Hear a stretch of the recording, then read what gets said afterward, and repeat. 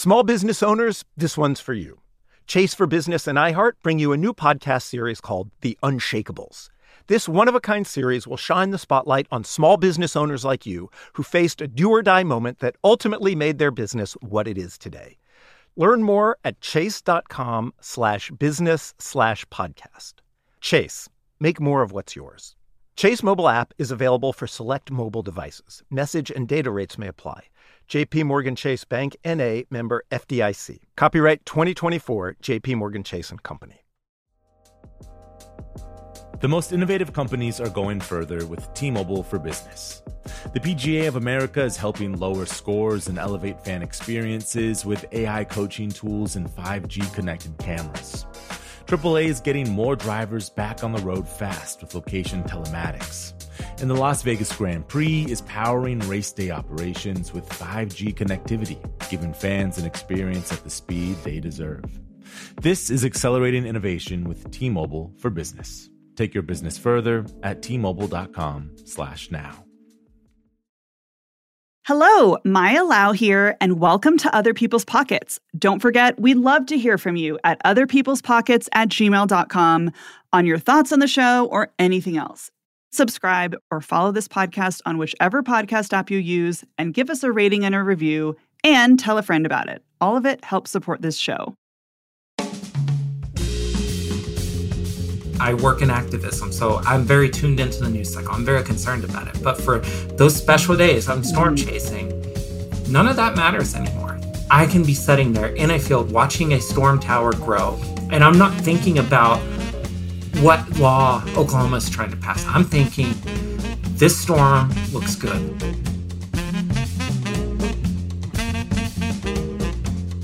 How does a love of extreme weather translate into making money? My guest, Raychel Sanner, is a professional storm chaser. She's a photographer, filmmaker, and co-founder of Tornado Titans, a media brand by self-described weather nuts, who capture images of tornadoes, supercells, monsoons, blizzards, and more. Raychel is a Choctaw trans woman born and raised in Oklahoma, and she's transforming the image of storm chasing away from being dominated by straight, white, cis men.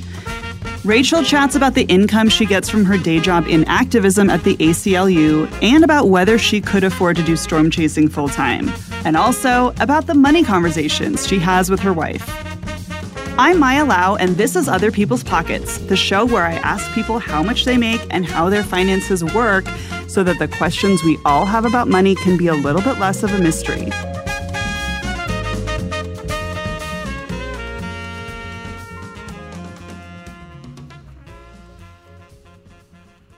Thanks again, Raychel. I'm excited to talk to you. Yeah, definitely. I'm excited to be here. Who are you and what are you into? Well, I am Raychel Sanner, and I am absolutely obsessed with weather and severe weather at that. And more specifically, if we're just continuing on that, the logical conclusion, supercells and tornadoes. I mean, been chasing storms for 20 years now, and I can truly say it's been 20 years. I've been saying 20 years, it seems like, for like 4 or 5 years, because it's just like sounded better to round up, but now this is actually finally 20 years. How old are you?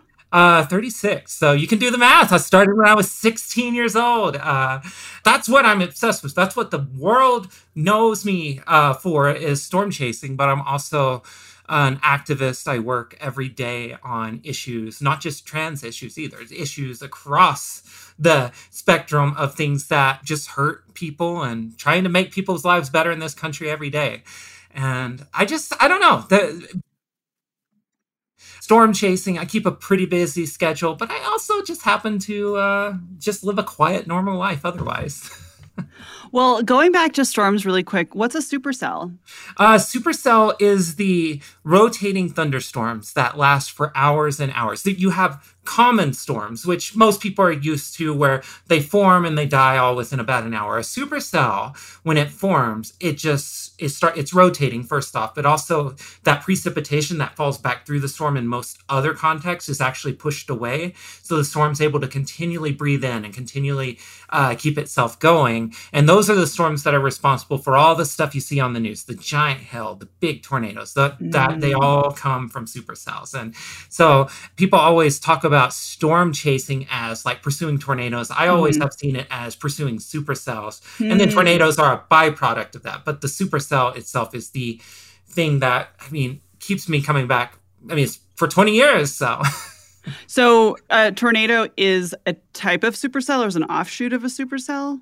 A tornado is just basically like a product of it, kind of like hail is a product of a supercell. Oh, interesting. A tornado is a part of a supercell in the sense that if all the things line up, it's something that science is still, like, we're getting really close with the science on it. But basically, not every supercell produces a tornado. And that's the question we're starting to ask and wonder why that is. And there's really great research coming out about how it's different. Like, there's no silver bullet for why this one did and this one didn't, but there's a lot of different factors that go in, and any one of them could push a storm over the edge to producing a tornado.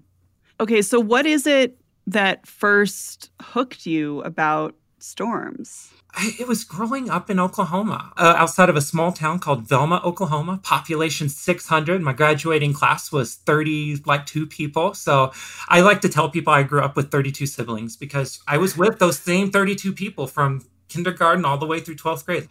I was a kid and just watching these giant storms come in. Like, it dominated your life because it was like, we have a sports game later, but there's a tornado watch. So we may or may not go. We're going to keep an eye on the weather. Or you may or may not have school this week because there may be a lot of snow. Like it was just like a constant factor. Like, it's going to be really hot this week.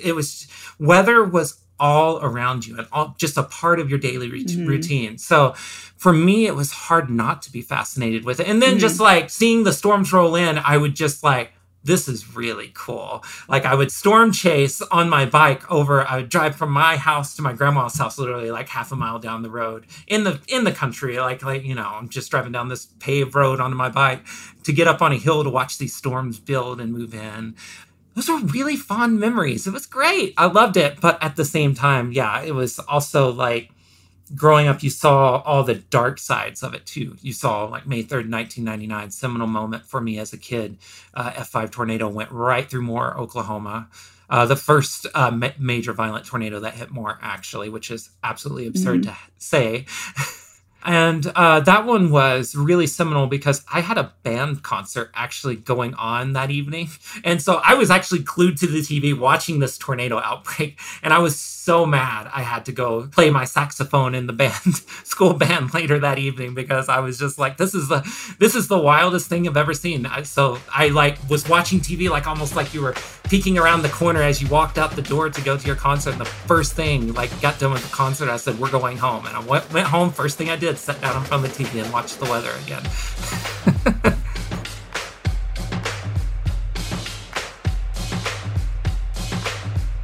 You had mentioned an F5 tornado before. What is an F5 tornado? Yeah, that's a great question. So tornadoes are rated via back then in 1999 they were rated by the Fujita scale. Now they're the enhanced Fujita scale. So now we say EF5 for anything after 2007.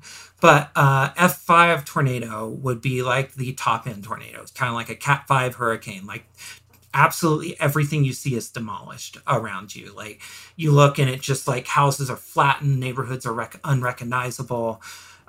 It's terrifying to see a tornado that strong.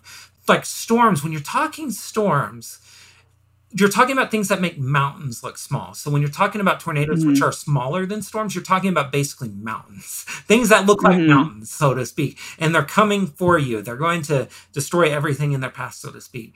And when you're talking about an EF5 tornado, you're talking about a thing that you almost have to be underground for to avoid getting injured or killed. And that's like in a place like Oklahoma where a lot of people have cellars or storm shelters, something like that. Great. But when you're talking about places like in the South, which don't have those because of socioeconomic reasons and historical reasons, but are now seeing a lot more of these types of tornadoes, that makes the human toll a lot higher, a lot worse, because you're getting these strong, violent tornadoes like an EF5 that levels everything. You mix that with like poorly constructed housing, no way to take shelter, and it's just a toxic brew that results in horrible loss of life when something happens. We saw it in Mayfield a couple of years ago in Kentucky. We saw it in Rolling Fork earlier this spring. And poverty and violent tornadoes are a deadly, horrible combination. From your vantage point, thinking about weather, knowing what you know and devoting your life to it, what scares you the most about climate change? I had a great conversation on our channel with Dr. Walker Ashley, who's one of the foremost people who study this stuff in America. And the thing he said is something that I have been thinking about too, is what you're seeing on the Great Plains right now is summer is expanding on both sides. And summer on the Great Plains is hot and it's typically drier. But the problem is the 2 months that it's expanding into, June and September, are 2 of the rainiest months of the year historically.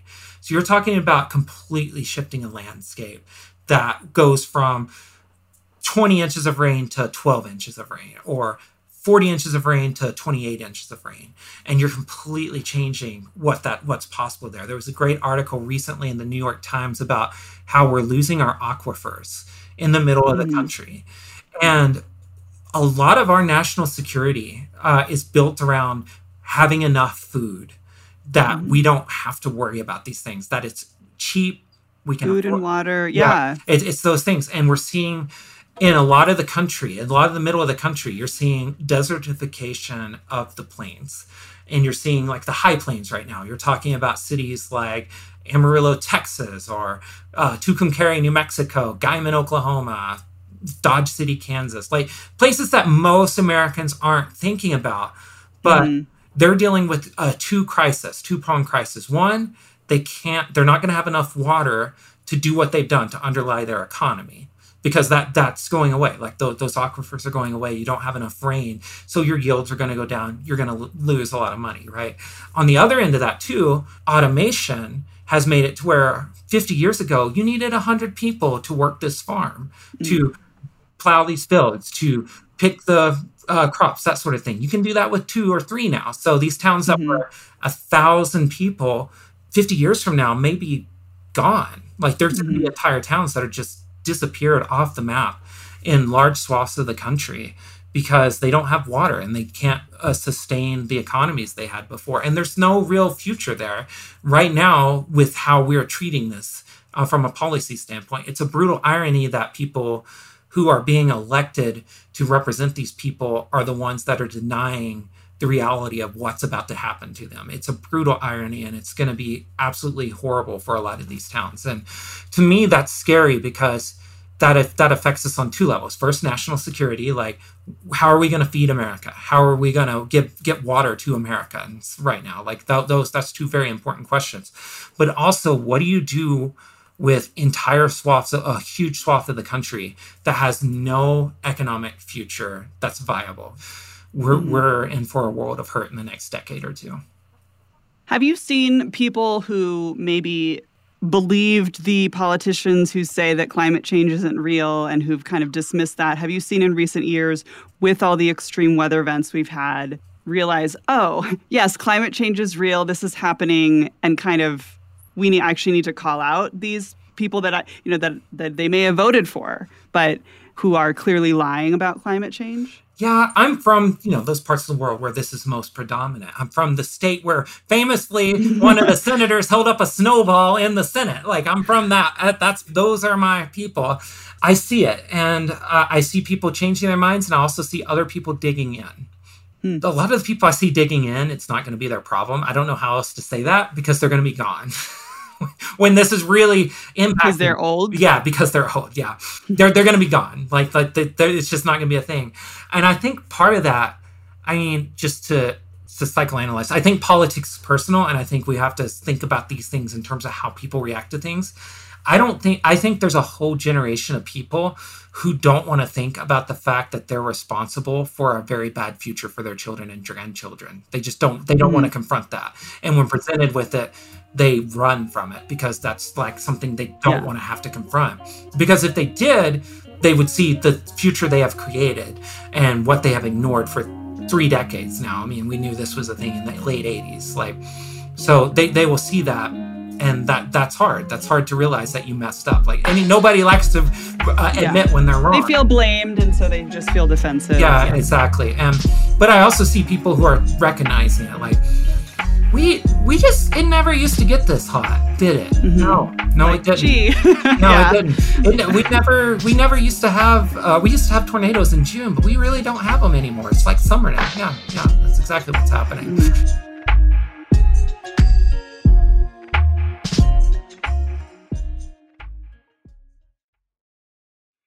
I've interviewed many successful people over the years, and one thing I find fascinating is many of them don't consider themselves business savvy.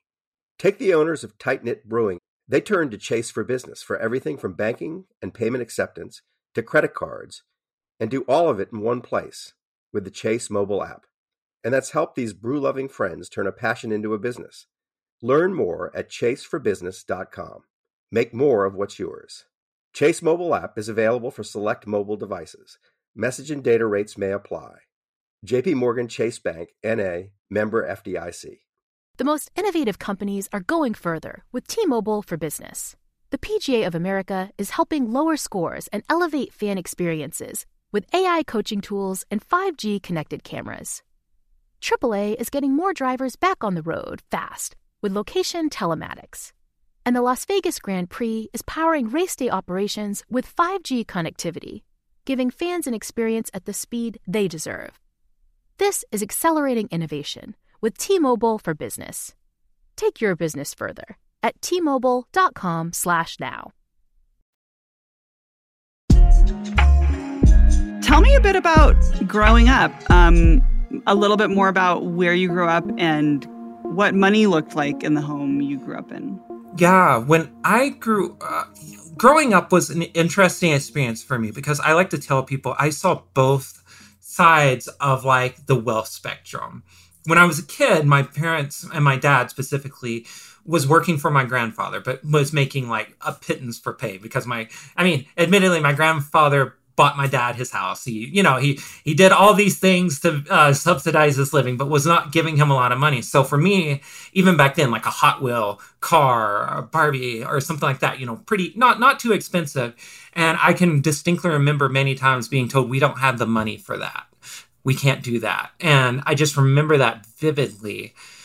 Just how different it was. I remember going to the IHS clinic and getting we got free healthcare at IHS. What's IHS? Oh, the Indian Health Service. Mm-hmm. I'm Choctaw. I'm a citizen of the Choctaw Nation. So we got healthcare from IHS. Which is not specifically a lower income thing, but for us, it was a way to save money for them to actually get take advantage of the opportunities that have been given to us. And there were different things like that growing up. I remember the food quality drastically improving. We went from, buying the bottom of the barrel type of store brand products to the better stuff, the better meat, the better tortillas, stuff like that. I just distinctly remember that because my grandfather gave the business to my father and his brother. And so in high school, I got to experience the other end where I got my car bought for me by my dad. My storm chasing vehicle, my first two, I had them bought by my dad. And I was there, anything I wanted, it was given to me basically within reason. But I think it's really informed a lot of my work in the activism space for sure, because I've experienced it both ends. And also as a young adult, then going back into the, we got to pick between groceries or fixing this. So I've gotten to experience like a great seesaw of fortune and when it comes to money. Did you grow up on a reservation? That's a complicated question these days because the Supreme Court ruled that indeed I did a couple of years ago in the McGirt decision. I actually grew up in Chickasaw lands, not Choctaw lands. My wife is actually Chickasaw. But yeah, I technically did grow up on reservation land, but it's not what people think. Recognized at the time. Yeah, and it's also not like what you think of when you're thinking of it. I understand there's certain connotations that come with that. But for me, it was, it was just home. Was your family also into storm chasing? Just to preface this, both of my parents are now passed on, unfortunately. I'm sorry. Very, very young, actually. But my mom was my biggest fan. She always asked for pictures that I took so she could print them, and all those things. She would always brag about it.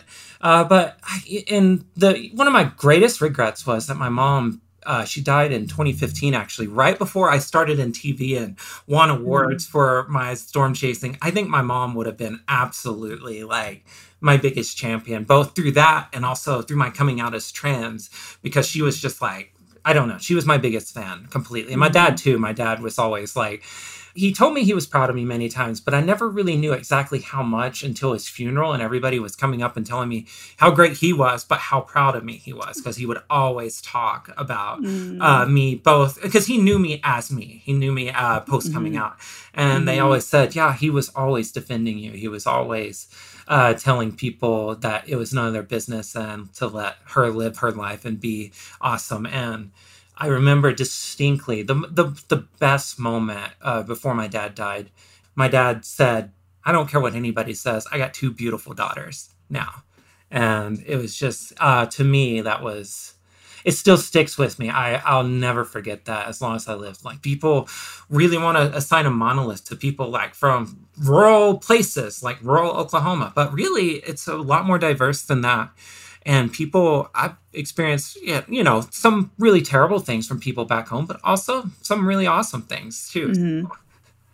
How old were you when you came out as trans? 30 years old. So 6 years now, 5-6 years that I've been out and living my best life. I can honestly say, this has been the best 5 years of my life, where I have grown more than I've ever grown before. I've become very comfortable with who I am. There's so many different forms being trans can be. That's another misconception people might have, that there's more than one way to be trans. And we all have different weird things that we love too. I love storm chasing. Someone else loves lawnmower racing.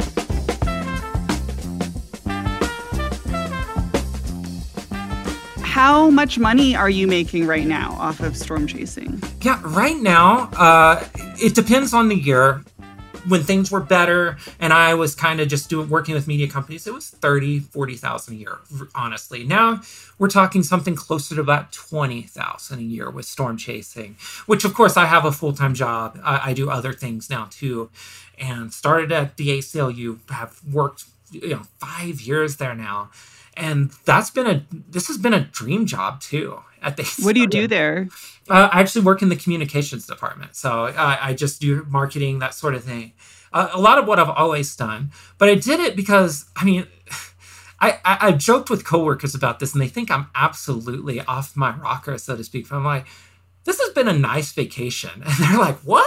Because it's intense work, but working. You don't have to worry about paying other people and running the whole thing. You just do your job. I'm just doing my job. I'm getting great benefits. I don't have to worry about any of that other stuff. And it's nice. It's been really nice. But yeah, honestly, that itch is starting to happen again, to try to do my own thing. So I don't know what it looks like. I've got a lot of ideas, and we'll see which one floating comes out, because I think storm chasing is best done in combination with something else that you can do 12 months a year, but particularly concentrate for those 6 months. How much do you make from your full-time job? My salary is in the $70,000 range, which is great. You can do the math then. And then my wife on top of that has a really nice salary. So we are doing really well as a household. We're in the $150,000, $160,000 range. Combined. Yeah, and I'm making more than my parents ever did. So it's weird, because I still consider myself very working class, but there is not a single working class person on earth that's making that much money, So, you're just not doing that. So I don't know. I always see myself as more in common with those folks, but I also think it's true. Most of us are a lot closer to being unhoused than we are to being Warren Buffett. So, we're all more linked together than we aren't when it comes to economics. So I was looking at some of your videos, and I was just kind of realizing how really meditative it is to watch these storms unfold. And, and you put it to music, and you kind of narrate throughout the day, now I'm going to go here, and now this is developing. What is it that you like about it as you're doing it? Because I imagine it can take all day, multiple days, a lot of waiting. What's the experience like for you? The world fades away when you're storm chasing. Nothing matters except what you're doing out there in the field. You're constantly checking data for, model data, surface data, satellite data. You're looking at the storm. You're also talking to people. You're living in the moment. It's the one time that everything else in my life can fade away. Like I've mentioned, like I work in activism, so I'm very tuned into the news cycle. I'm very concerned about it. But for those special days, I'm storm chasing. None of that matters anymore. Like we are all storm chasers. Weather's for everybody. I kind of get to live in this idea of a utopia, so to speak, where we're all united and we all see it as something like that. And there are, of course, some bad apples within storm chasing because people are selfish, greedy, etc. All the things that happen. But for me, it's just like I can be sitting there in a field watching a storm tower grow, like this big cumulus cloud growing up into the sky. And I'm not thinking about what law Oklahoma is trying to pass that day or what law Kansas is trying to pass. I'm thinking this storm looks good. The base is wide. It's going to move northeast. We're in a great position because we got highways all the way. I'm thinking about all those things. I'm not thinking about any of the other stuff. Right. And it's just this ultimate all-encompassing experience. About 10 years ago, oh man, I am old. This is 12 years ago now. Oh no. Oh no, that totally changes everything. Oh no, it's so bad. But about 12 years ago, I was chasing in Southeast Oklahoma. And Southeast Oklahoma, hills and trees, very hard to see stuff because of all that. It makes storm chasing hard. But we were down there, big day, lots of ingredients there that we were looking for tornadoes.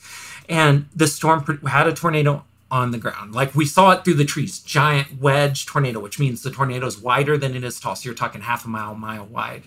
So I'm like, well, we got to get north. We got to get into this town so we can actually see it. Because out there, being in a town is probably the best way to see a tornado because the trees go away and that sort of thing a little bit more. And so we get into town and I'm watching this tornado just get closer to us, vortices spinning through the air. And there was this moment where I was like, this tornado is south of us. And it's moving north. We're north of the path, which is a very bad spot to be because you have two options at that point. Drive north into the hail core and get your car completely destroyed. At this time, I had a 5-day-old vehicle.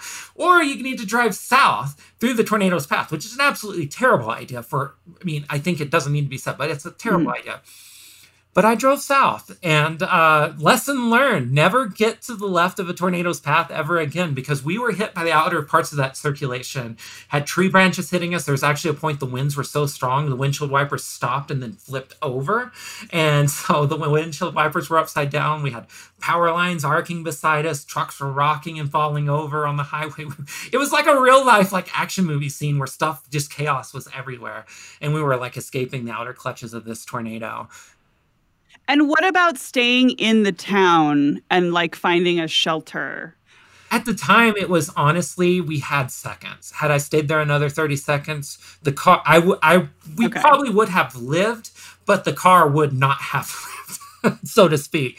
There were trucks sideways on the side, across the road and such at that point, and we would have had a lot of trouble getting out of there, and we would have been trapped and probably hit by debris, that sort of thing. So you just, especially storm chasing, you don't have that much time to really do something like that. So you just kind of gotta do what you do. And really it comes down to us. That's when the stay right rule was invented, where we stay to the right of the tornado's path, because tornadoes will turn right, but not very sharply because of physics. That's too much turning against the wind to really do that. Is that a hemisphere thing? If you were in the southern hemisphere, would it be the other way? Yeah, exactly. Okay. Exactly.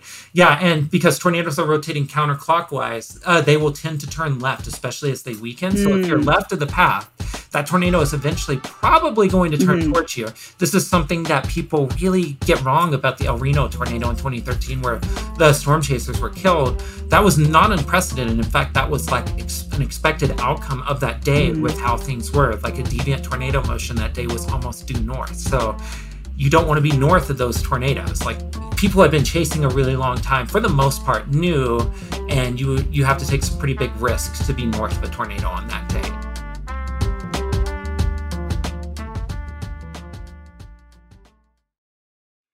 I've interviewed many successful people over the years, and one thing I find fascinating is many of them don't consider themselves business savvy. Take the owners of Tight Knit Brewing. They turned to Chase for Business for everything from banking and payment acceptance to credit cards, and do all of it in one place with the Chase mobile app. And that's helped these brew-loving friends turn a passion into a business. Learn more at chaseforbusiness.com. Make more of what's yours. Chase mobile app is available for select mobile devices.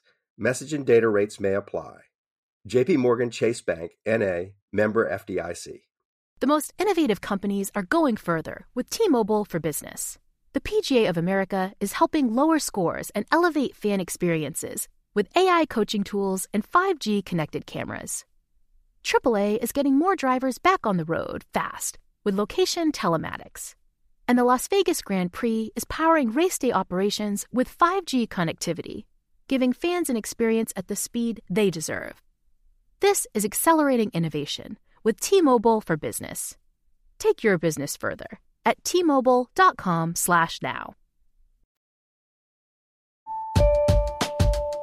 Storm chasing typically has been a very white male dominated space, if I'm not mistaken. It's a little bit of a tough guy thing. Can you talk about that? I mean, what's been your experience with that, and whether that's felt welcoming or like a space that you can step right into, or what's that been like?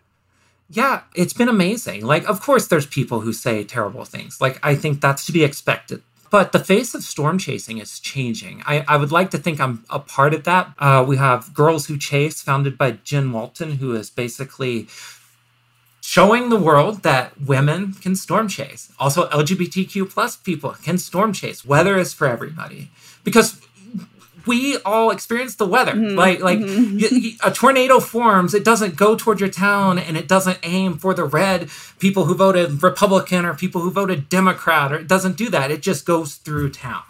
So for me, that's the thing that I hope that I can add to this conversation, is that no matter what, we all experience a lot of things equally. We have a lot more in common than we have apart. Like, if you are a working class American, it doesn't matter what race you are. It doesn't matter your sexual orientation, your gender identity. You're experiencing a lot of the same things. You're trying to figure out, how am I going to put food on the table this week while also fixing my car? Those are things that you have to make sacrifices and compromises. And I'm hoping that through weather, I can also show another thing that we all have in common. So, yeah, it's been dominated by white men for sure, definitely, for years and years and years. But also, many of those white men are really good people and are okay with ceding some space, like my grandfather did with my dad and uncle. They're quite okay with ceding that space and allowing the pot to grow bigger, because quite honestly, there's more than enough weather for all of us. What did it look like in the past, and what does it look like now for you? Like, can you just now do stuff on YouTube, or, you have these other platforms? How does that work?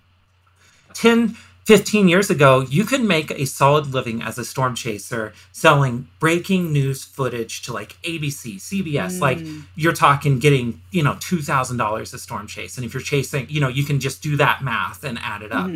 That was when budgets were bigger, and also footage was a lot more scarce, like supply demand. There's a lot more footage. Everybody has a really great camera in their hands these days. The best tornado video, every single event, is not from storm chasers. It's from Jack and Sharon sitting on their front porch filming the tornado. Like, that's right. The best footage every single time, it seems like. So not only are storm chasers like getting outclassed in that way, but also the supply of storm chasers has increased. So the market has understandably changed. Before, you would sell breaking news video, maybe work for a TV station like I did, and you would do pretty well for yourself, actually. Because I actually, before my current job, was doing a lot of storm chasing and making $35,000 a year with that. Plus my media business I was running on the side. I was making $60,000, $70,000 myself. Great living. As everybody does in the media space, you have to think about, you are now a media company. Tornado Titans is a media company. We're not a storm chasing company. We're a media company. Like, that's our storm chase team. We have over 1 million people following us across all platforms. It's a lot of fun. It's actually kind of daunting, but it's also like, I'm the worst social media influencer ever, because I do sometimes forget that I have social media accounts and I should be like monitoring them. And yeah, so it's kind of funny in that way. But I absolutely like with Tornado Titans, like I approach things as a media company. We approach everything. It's not storm chasing is how we get content, but it's only one way we get content, because I also do videos with this studio right here. I do videos all the time in here talking about weather, teaching about weather. That's like our thing. That's our jam, is teaching people about weather. And we also do things like influencer brand deals. Like that's one way you can do it, like work with companies to further their product, talk about it. Storm chasing the job is not really storm chasing the job. If you want to be a successful storm chaser, you have to be a successful media entrepreneur, social media marketer, product inventory management. You got to do all these things. And it's something that the world's demanding of creators more and more, and people who want to be in media. You got to be multidisciplinary. You got to be a great photographer, videographer. You got to know how to video edit and also market it. It's just the whole gamut now, and it's not. You can't just go to CBS and say, "Hey, here's some video."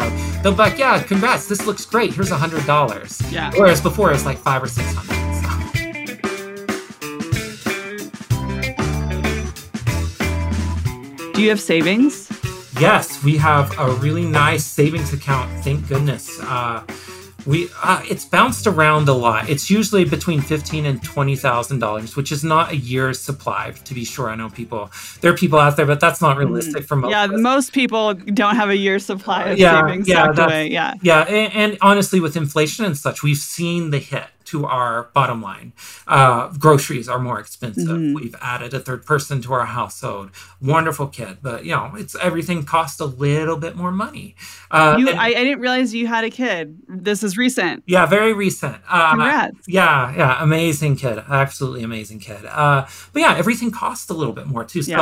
So we're seeing like that margin we had before we were able to save just kind of go away. But we also are doing things like we both have 401ks. We both have separate investing accounts that every paycheck money goes out before we don't even see it. And just like everybody else, we are dealing with the trials of trying to deal with how everything's going up in cost. But yet our wages somehow, I think both of us have gotten a commensurate cost of living rise, but it feels like some like groceries are way more than 6% higher than they were before. So yeah.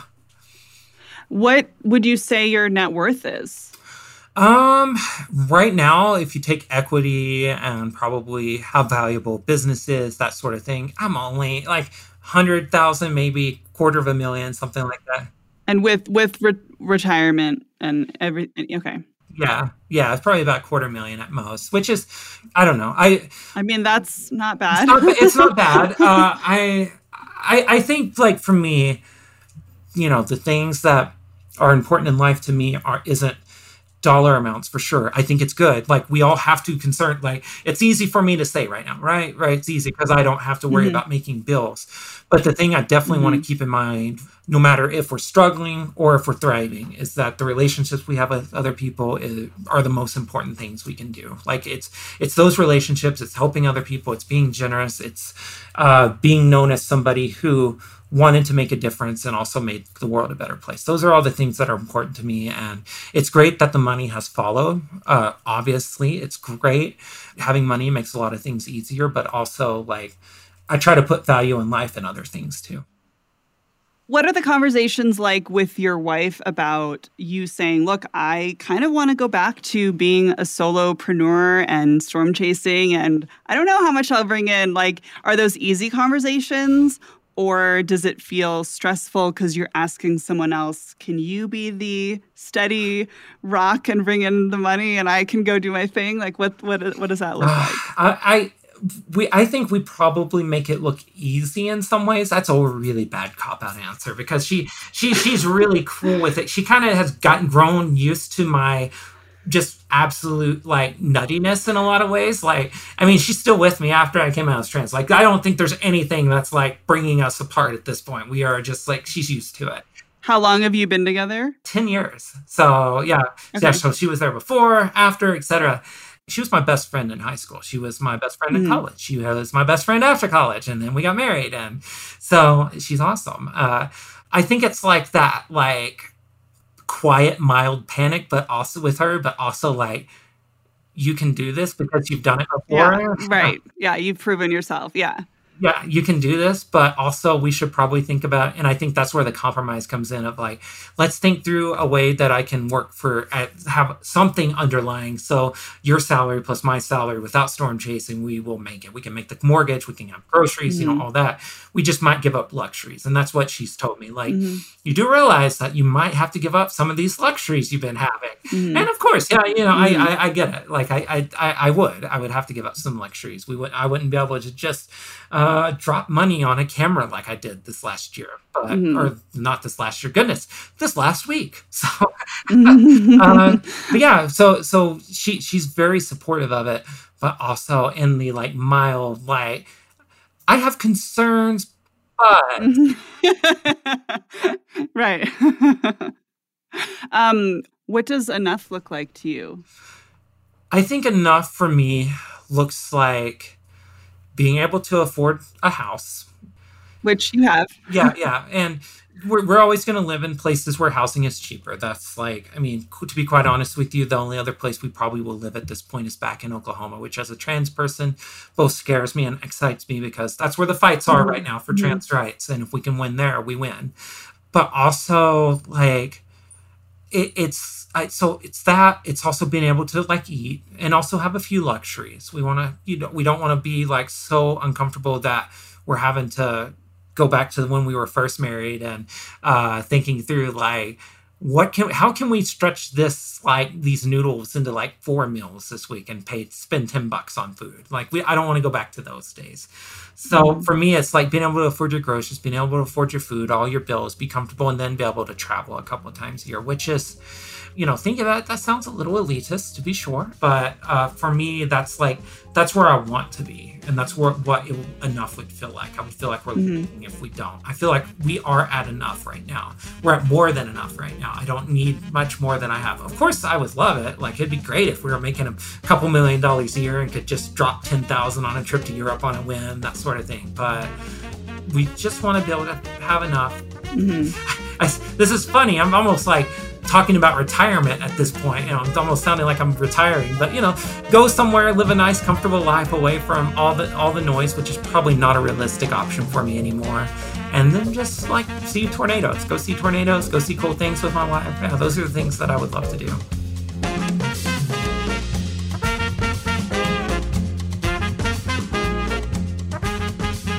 Raychel, thanks so much for talking to me. This was really fun. Yeah, no, this was great. I enjoy talking anything, storms, anytime, finances. I'm your person. Thanks for listening to Other People's Pockets.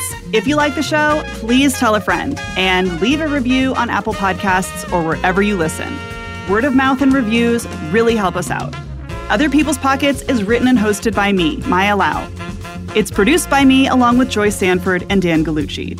Production help from Angela Vang. Our executive producers are me, along with Jane Marie and Dan Gallucci. A special thanks to Supercells. Other People's Pockets is a co-production of Pushkin Industries and Little Everywhere. To find more Pushkin podcasts, listen on the iHeartRadio app, Apple Podcasts, or wherever you get your podcasts. If you love this show, consider subscribing to Pushkin Plus, offering bonus content and ad-free listening across our network for $6.99 a month. Look for the Pushkin Plus channel on Apple Podcasts or at pushkin.fm. You can sign up for Pushkin newsletters at pushkin.fm. Find me on Twitter at Maya Lau or on Instagram and TikTok at It's Maya Money. And we would love to hear from you, listener. This week, we want to know more about the mixture of love and money. That could mean, how do you do finances as a couple or as a throuple? Or how do you do money as a single person? Or as a person who recently broke up with someone? When love and money come together, what happens for you? Leave us a voicemail at 323-540-4255 or record a voice memo and send it to otherpeoplespockets@gmail.com.